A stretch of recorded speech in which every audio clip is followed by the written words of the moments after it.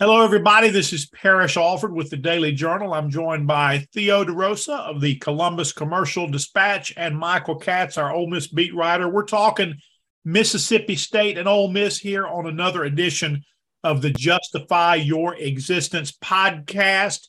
The end of camp edition, getting close there. Game weeks coming up. Both of these teams start a week from this coming Saturday on September the 3rd. Guys, how's it going? It's going well. Mississippi State gearing up for that season opener against Memphis, and I think there's a lot of optimism in Starkville right now. You have an experienced team led by Will Rogers and nearly the entire defense returning, a lot of skill players as well. Unlike Ole Miss, there's an entrenched quarterback, and you kind of know who's going to start, and you kind of know who's going to play. And I think that leads to a lot of optimism right now at Mississippi State. Well, Michael, do you know who's going to start at Ole Miss? I think we all have guesses. Yeah, I think we all have guesses, which means none of us are going to be right. Kincaid Dent is going to start. It's funny because every day we keep getting these new social media posts from every other team announcing QB1, including John Rice Plumlee a couple days ago at Central Florida, and it's I keep I wake up in a cold sweat at 2 a.m, hoping I didn't miss Ole Miss football tweeting out the post, but it has not happened yet, and I don't know if it's gonna happen more. I feel like it has to happen Monday, right? Because the game. But you know what? Maybe it's a TBD. I know University of Wyoming just has TBA written for their quarterback, and they played on Saturday. So it's interesting times. The only point of reference that we have for Lane Kiffin and a quarterback competition at Ole Miss is 2020, when he told us that the competition between Matt Corral and John Rice Plumlee was close. I mean, he felt like it was somewhat close. Well, Corral just blew everybody away in that opener against Florida that year. Had a great game. The Rebels didn't win, but he and the offense looked really good. John Rice Plumlee, the other guy in that competition, he played those first couple of games. Not much, okay? It wasn't an alternating series thing, but Lane Kiffin did play 2 quarterbacks. So, based on that, maybe it's possible that if Jackson Dart is the starter, that we see Luke Altmaier for a little bit or vice versa. Theo, interesting camp at Mississippi State. I think we expected the defense to be good with this team, expected the offense to be good too, and it seems like defense has had the upper hand most times. The scrimmages I've seen, the quarterbacks have been around 50% with the completion rate. Looks to me like some energy and maybe some improvement on the back end of that defense. What do you make of what you're seeing in these scrimmages so far? Yeah, I think the second scrimmage was an encouraging sign as far as the offense taking probably a much needed step, at least after the first one. I think the last week of camp that we saw, open practices closed last Saturday with the scrimmage. I think the offense, got back to where it needs to be. And I think that's what Mississippi State fans needed to see. Now, having said that, that defense is really good. I think the D-line is among the best in the country, at least in terms of experience, if not in terms of talent. The linebackers pretty much all return. And the secondary, you've got some new pieces. Jackie Matthews from West Virginia, Marcus Banks from Alabama, Emmanuel Forbes is back at cornerback. You did see the defense getting the upper hand in that first week of camp, maybe the first 2 weeks, but I think the offense has closed the gap, and I think that's a good sign for MSU. Well, that is a good sign. I mean, you look at Will Rogers' production last season, and you figure that, okay, well, they've got an established quarterback returning. They're going to be okay on offense again. I think the experiment of Dollar Bill Johnson there at left tackle, I think that's gone okay in camp. When the defense has gotten pressure, it hasn't come exclusively from one spot. What do you make of these receivers right now? It doesn't seem like, at least to me, that anyone has really emerged as they look to replace the production of Makai Polk. I think you're right. I don't think it's going to be one guy replacing Makai Polk. I think it might be 4 or 5 guys stepping up. And combined, I'm not sure if they can step up enough to replace a guy who had 105 catches and over 1,000 yards and 9 touchdowns for that team. I don't think it'll be any one guy, but if you have a combination of Jaden Wally, Austin Williams, Caleb Ducking might step in, Tulu Griffin, Ra Thomas competing at the other spot, Rufus Harvey, who's been kind of the standout of camp so far. I think between those guys, they can do an adequate job, but you're right. There's no one guy who's going to be that reliable target and replace Polk completely. Yeah, Rufus Harvey was impressive in the last scrimmage. Michael, talk to me a little bit more about these quarterbacks here, just based on seeing a little bit, reading the tea leaves more. Do you have one above the other right now? Who do you think starts? If we're going by what we saw at that scrimmage a couple of weeks ago, and I know a lot has happened since then, not a lot that we're allowed to see, and I think that's obviously by design. Last week's scrimmage was closed. This weekend's scrimmage is going to be closed. Practice has been, access is cut down to the very start, and that's, what happens this time of year. But if we're going by what we saw at that scrimmage, Jackson Dart was by far the better quarterback. The thing with him has been, is he going to turn the ball over? He has the sort of gunslinger reputation that precedes him, and he did not turn the ball over at all in the scrimmage. He threw a couple of deep balls that, Luke Altmaier, I think, is a really, really good player, but there are just some throws that Jackson can make that Luke Altmaier can't in terms of those deep balls and doing things on the move. And that's nothing against Luke Altmaier. Luke Altmaier has looked very good, but in that scrimmage, he did turn the ball over a little bit. And I think the thing with him has been, he's kind of the steady hand. And, in that scrimmage that we saw, he wasn't so much more of a steady hand that it would put him ahead of Dart. So I've always kind of been on the side that it's going to be Jackson Dart if it's close. And I think it would be an upset if it's not Dart, but we've all been wrong in this business before, but if we're going by what we saw at that scrimmage, I think it's going to be Dart.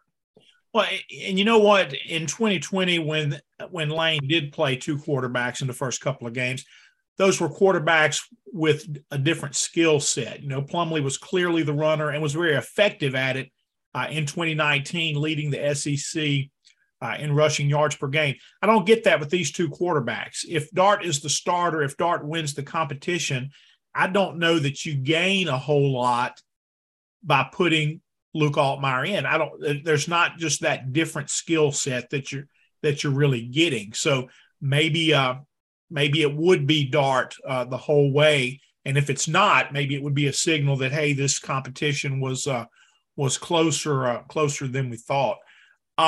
Tell me about receivers, just like at State, man. I haven't seen any one guy really jump up and say, I'm that guy this year. What do you see in that competition? It strikes me as the type of, when we look at the final stats for the year, there's going to be a lot of guys with 400 or 500 receiving yards, just really spread out production among guys. And those guys look like they are going to be, Robinson, the former Central Florida receiver, Watkins, former Louisville receiver, and of course Malik Heath, who has looked really, really good at times for Ole Miss, just being kind of that big physical guy who can go up and get the ball. I think among those three guys, and then obviously Michael Trigg is the piece that I think everybody's really excited about, just seeing what he can do, not just at tight end, but lined up, pretty much anywhere, just with his size and speed and frame.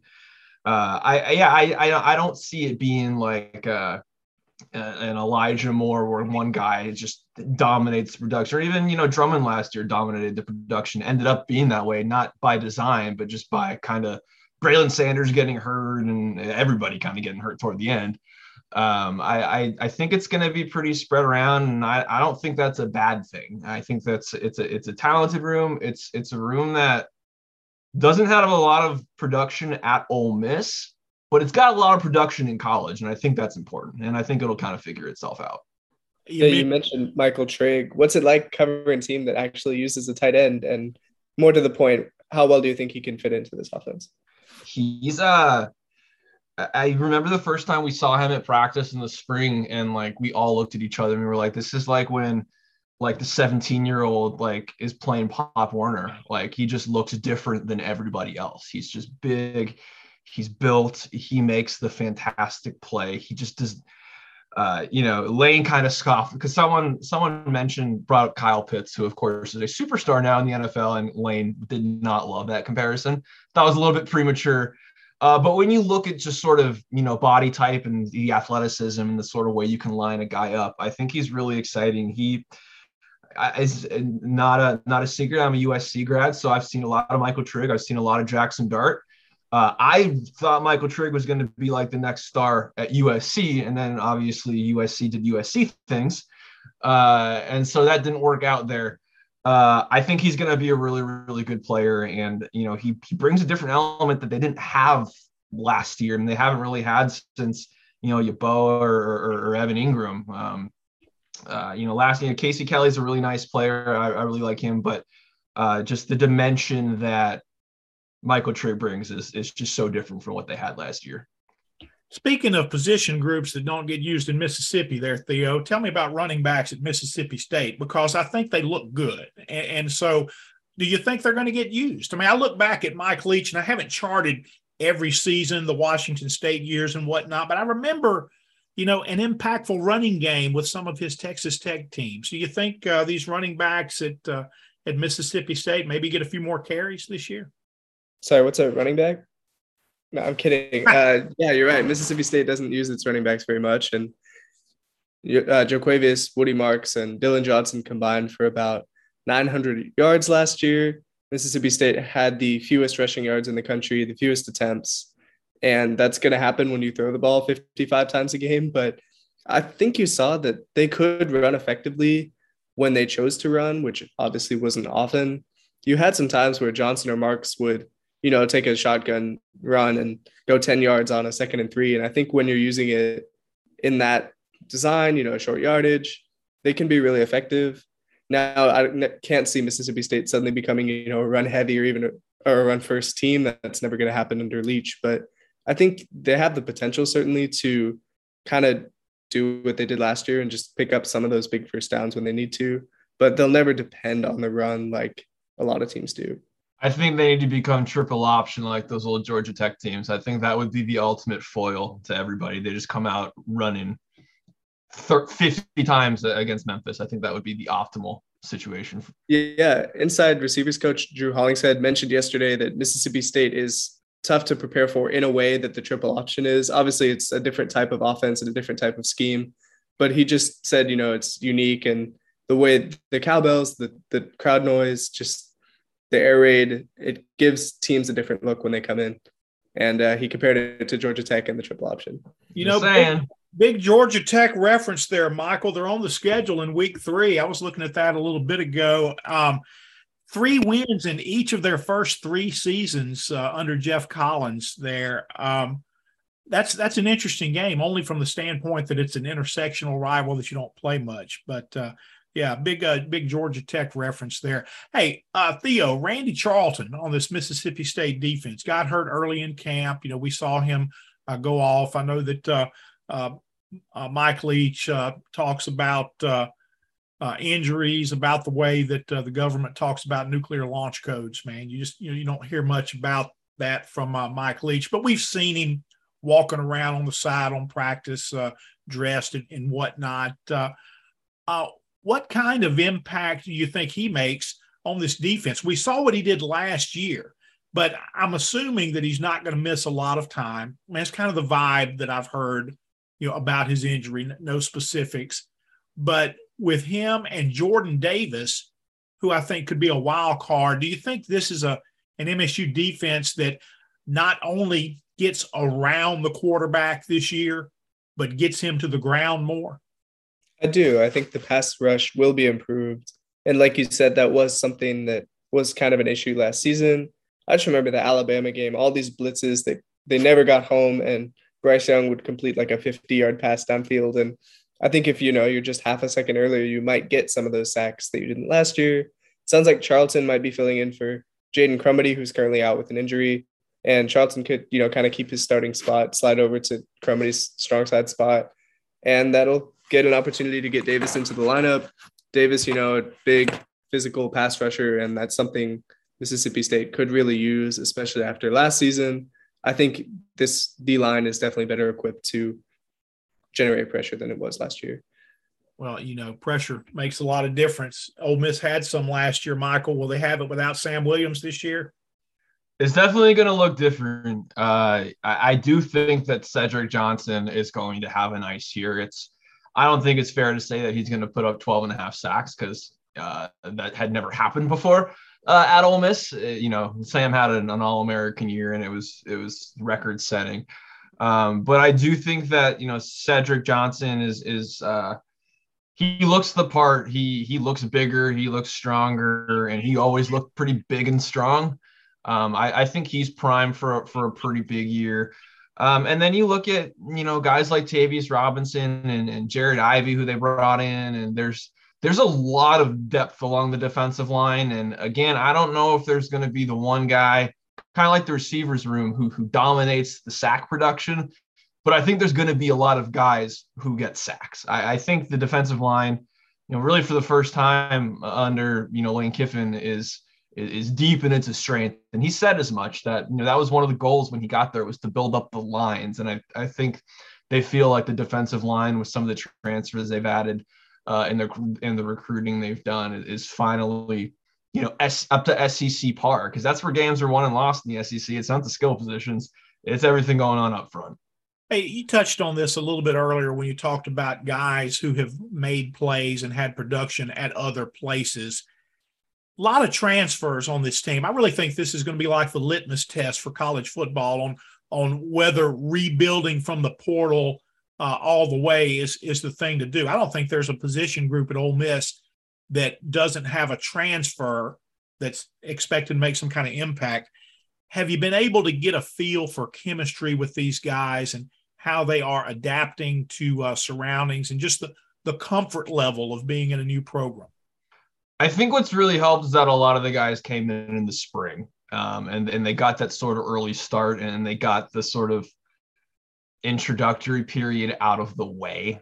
Other than I think like Jalen Robinson, I don't think Malik Heath was there in the spring either. Other than really those two guys, pretty much everyone was there in the spring. And so I think that helped. And just kind of talking to everybody, it seems like a pretty close group, just in terms of chemistry. I don't think it's going to be any sort of awkward situation. Obviously, when you think back to last year's team, the leadership, Matt Corral and everything that he did in terms of leading the troops, yeah, you're going to be missing that. And it kind of remains to be seen who picks that up.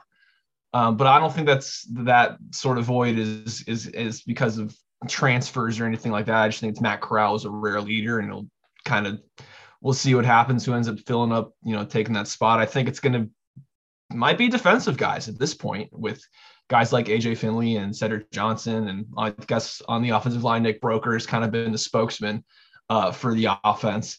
But if you're looking at the chemistry, I think everyone has said it's pretty good. Lane always talks about that sort of blended family of how they make it work and they make people feel comfortable and they welcome people in. And, it's the island of misfit toys and it all kind of fits together. Yeah, you mentioned a little bit ago, Malik Heath, obviously kind of inconsistent at Mississippi State for a couple of years, had some off-field issues. How good has he looked in this fall, and what role can he have on this Ole Miss team? He's looked really good. He has looked big and strong and physical. And when you look at the receivers they brought in, a lot of them were kind of on the smaller side, more like slot guys or speed guys. Jalen Robinson is, I think, 5'9". Jordan Watkins is probably around 5'10", 5'11". Not big framed guys. Malik Heath adds a different element that I think is going to be really big. A guy who can win the jump ball. A guy who, I know the thing with him has been, like you said, the consistency in catching the ball. For the most part, from what we've seen, he's been pretty good. And I sort of think he brings a little bit of a swagger and attitude. Like he's John with his own like defensive backs. And like, it's like, I think that's not a bad thing for them to have a little bit of an attitude, to have a guy who, is chirping and that kind of stuff. I think he's looked really good. It's hard to know how many passes he's going to catch and all that kind of stuff, but I think he's going to play a really big part. Guys, it's never too early in Mississippi to start talking about the Egg Bowl, but let's not get away from who's going to win or lose the Egg Bowl. But Theo, in your mind, what would it mean for Mike Leach to get a win in this series in November? I mean, in so many ways right now, you can sense momentum in this program. I know John Cohen got behind him with the contract in the offseason. He's 0-2 in this game. What does that mean to Mike Leach in this program right now?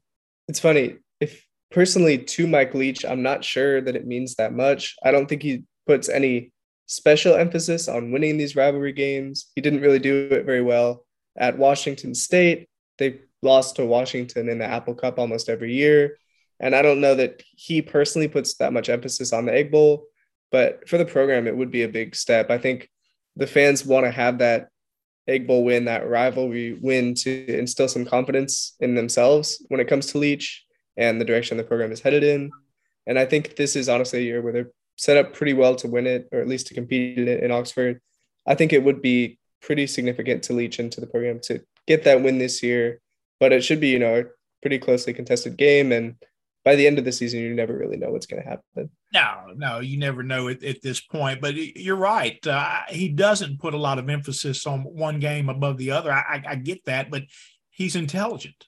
He's a smart guy, and he's got to see that if it doesn't matter to him, it still does matter to the people around him. The flip side of that, Michael, Ole Miss fans were kind of beaten down in this series a lot under Dan Mullen, and now it's turned. It's turned a little bit for the Rebels. What do you make of Lane Kiffin in this series? I mean, I would say the same thing. I don't think he puts a lot of stock in the rivalry either, but they've played well in these games. Yeah, it's always kind of hard to gauge how much enthusiasm Lane Kiffin puts into anything, because he's just generally sort of on the drier end and doesn't necessarily exude a ton of emotion or anything. But like you said, they've played well in these games, and they've made the plays they need to make in those games. And I mean, I don't know if I can say that he puts extra stock. Like there's some coaches that really talk up a game, beforehand. I don't think he's ever going to do that about any game. That's just kind of his personality. And I think it's sort of, Mike Leach in that regard. They're not going to put a whole ton of stock in one game because it's one game, and they count as much as all the other ones to an extent. But no, they have played well in the Egg Bowl, and I think it being back in Oxford, I don't think you ever want to lose it here either. They haven't lost the home game here in a while, so if they did somehow run the table undefeated at home, a little bit doubtful given that Alabama's coming here. But I don't think anyone would want to see it end against Mississippi State.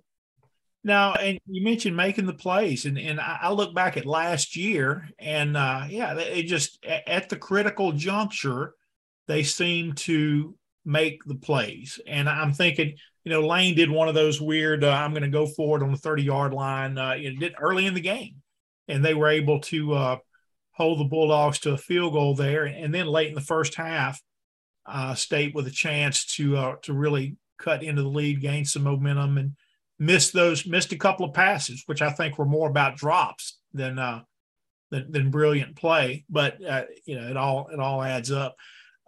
It has been interesting. I think it's been fun though in this rivalry just to watch these coaches who, I don't think don't care about the rivalry is the right way to frame it, because I think they know what it means to their fans. But just to watch how they have gotten along with each other, it's just there's the hate's not there. And in the Dan Mullen and Hugh Freeze years, it seemed like Mullen was always pushing the buttons, but Freeze would always respond. He couldn't not respond. And so interesting times there. You guys have been around this massive USC UCLA rivalry there for you, Michael. And who's the rivalry there in Sacramento that you grew up with, Theo? You two California guys, man. What was college football rivalry around you there? There is no real college football rivalry in Sacramento. I mean, Sac State plays in the Big Sky. I mean, what, Montana? No, it's not really a big college football locale. We have the consistently successful and stable Sacramento Kings, and that's about it. Oh, yeah, I think I would hear Sacramento State's name when Northeast Louisiana, now Louisiana Monroe, was winning these water skiing championships. Am I right? Do they have is there a water skiing program there at Sacramento State? Not that I know of. There's a very cold lake about half an hour away. Okay. So if there was some water skiing, it was probably Lake somebody out in California was a big rivalry there as we were bringing home those water skiing national championships, and they're still doing it, by the way. What have you guys thought about? I was going to say, I'm a Big Ten guy now, just for the record, as a lifelong Big Ten USC guy. Well, tell me just about, and this is such a big cultural exchange for me, man. I've not spent much time in California. I've been out there a couple of times, and it's always been work-related. Went out to Fullerton, the Los Angeles area, with Mississippi State for a super regional back in 2002. Covered Ole Miss at Cal and experienced the northern side a few years ago, and went actually with Mississippi State's women out to Oregon and saw the Pacific out there for March Madness many years ago in the Sharon Fanning years there at Mississippi State. But you guys making the cross country run over here to cover some football. What have been your impressions about the SEC and about Mississippi? Theo, why don't you start us off? Well, I think the biggest thing that surprised me was just the emphasis on college baseball down here at Mississippi State. But when it comes to football, I mean, it's obviously a passionate fan base. The Cowbells, as loud as advertised, definitely. And just the quality of the teams that come in here week in and week out, you can tell what a grind it must be playing 8 SEC games in a season. And it'll be interesting to kind of go to Arizona in a few weeks and see how that is. I know you were in Tucson last year with baseball at Ole Miss, but that'll be interesting. But it can't, measure up to the SEC games, except Vanderbilt that I've seen so far. Yeah, no, there's two big things that I've noticed here. One, there's something really cool about, like, on a Saturday or whenever the game is, like, knowing where everybody in that specific town is going to be or what they're going to be doing. They're going to be at the game, or they're going to be watching the game at their local watering hole or at home with family. Like, you don't get that in Los Angeles. Everybody's doing something else. They're rooting for a bunch of different teams, or they just don't care. And so I don't know. I feel like I sort of expected it, but it's really cool to see how invested people are when it's the biggest and kind of only show in town. I mean, this is I don't think Oxford exists without Ole Miss. I think that's really, really cool. The other thing is, I don't think I ever looked at a weather report once when I lived in California. I find myself doing that a lot these days. Yeah, I tell you what, man, it helps to know what time the shower's coming. If you're going to get that pop-up shower, and look, you got to know your weather guy, man, when it's tornado season in these parts. So, folks, that'll wrap us up for this edition of Justify Your Existence, talking all things Mississippi State and Ole Miss. For Theo DeRosa and Michael Katz, I am Parrish Alford. Thanks for being with us.